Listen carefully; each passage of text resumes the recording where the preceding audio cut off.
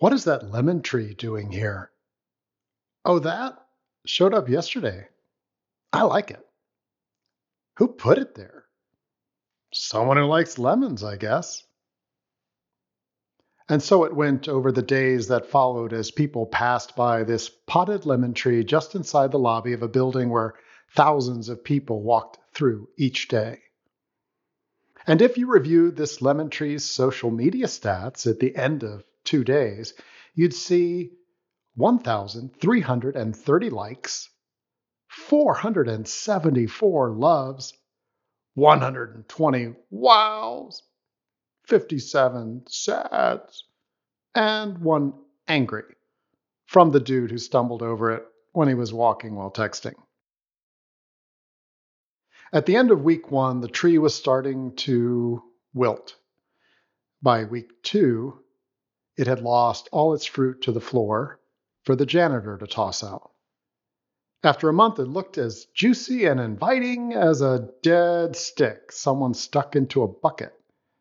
Soon after, what remained was yanked out and discarded, leaving only a display of potted dirt that no one liked. I'm about to say something obvious. Lemon trees need more than likes. Even a standing ovation isn't going to keep them healthy enough to bear fruit. And there's a certain tragedy when their fruit goes to waste rather than finding its way into lemon pies, lemon slices, or lemonade.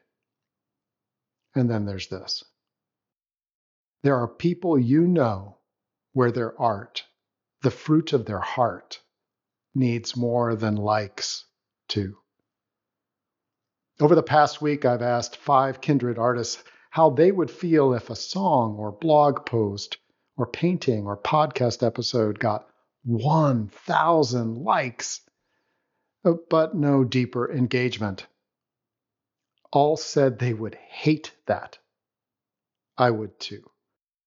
When we look at the people most think of as, quote, artists these days, their outward success is measured by their number of fans and followers or copies sold, where impact is measured by numbers and dollars.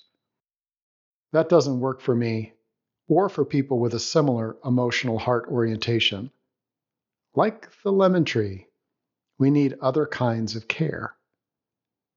Let's start with the lemon tree. After a Google search, I was struck by how much care it needs when located inside in a pot. It needs plenty of direct sunlight, 8 to 12 hours a day, but not too much artificial light. Slightly acidic soil, a big pot, 15 gallons or more with adequate drainage. It needs water, but not too much or too little, and the right pH, moist but not soggy. Airflow, but not hot air vents or cold drafts. Fertilizer every 3 to 6 weeks. Mild pruning. You got to clear the bugs and cobwebs quickly. Humidity of at least 50%. Temperature of 70 and no lower than 55 at night with no cold drafts. And you get to hand pollinate with a paintbrush once a day when it's flowering. Got to prune the roots if they stop producing. And wait until they are 3 to 5 years old to expect fruit. Wow, and you thought you were high maintenance, eh? People do all this for their lemon trees. Why? As Gardenista wrote, the reward is exquisite and engages all our senses. Being able to smell citrus blossoms in your own home in the winter, and to pick and eat fragrant leaves and ripe fruit from your very own tree. Now, let's consider art and the variety of needs of the artists. I invite you right now to think about a non-famous person whose art you personally enjoy. You want them to keep going, doing their thing, and growing their art. This could be anyone expressing themselves in any way in the world where the impact is wanted by you. Do you know what they specifically need in order to keep engaging and sharing their art. I want to stop here and make sure that it's clear that art encompasses everything and anything that expresses human imagination and emotional power. The writer, dancer, singer, poet, programmer, craftsperson, decorator, space holder, teacher, body worker, musician, listener, celebrator, volunteer, painter, dog groomer, dear friend, nature guide, athlete, gardener, storyteller. I could go on and on. All are artists. Chances are you are too. We're artists expressing our artistry, the fruit of our heart's expression, and we need certain conditions and nourishments to keep doing it. What are those conditions? They vary. So how do you find out what an artist needs? You ask. And you may need to explore with them because, well, most artists are not as clear about what they need as they are about what they want to creatively express. Here are some ideas. What would they like to hear from you about how you truly feel about their art? Share how what they do and who they are enhances your emotional world. Has it had an impact on your life? Describe that to them. How does their expression of art in the world support you in expressing your own art?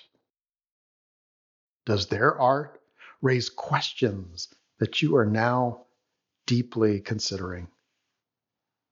Going back to the insufficiency of 1,000 social media likes, for me, when I share from my heart, it feels essential that I get back a few deep and personal responses. Most of the time, I do. I'm really fortunate. But I don't always. And when I don't, there's a flatness that I must then overcome in order to continue my art. Not every artist feels this way. I do.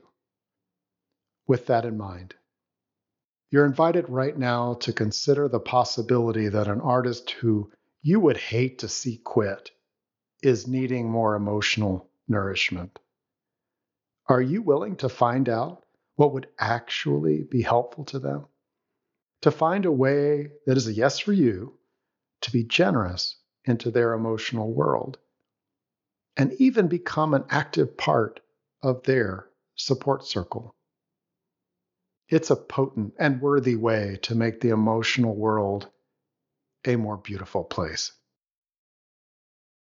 Until next time, I'm Rick at Thriving Now, and I would find it wonderfully nourishing right now to hear about the artist you chose and what you discover they would like to feel more supported in. If you're an artist at heart and you're aware of what you need to feel sustainably nourished, I want to hear that too. Please email me at rick@emotionalfreedom.love or visit emotionalfreedom.love and leave a comment. Thanks for listening.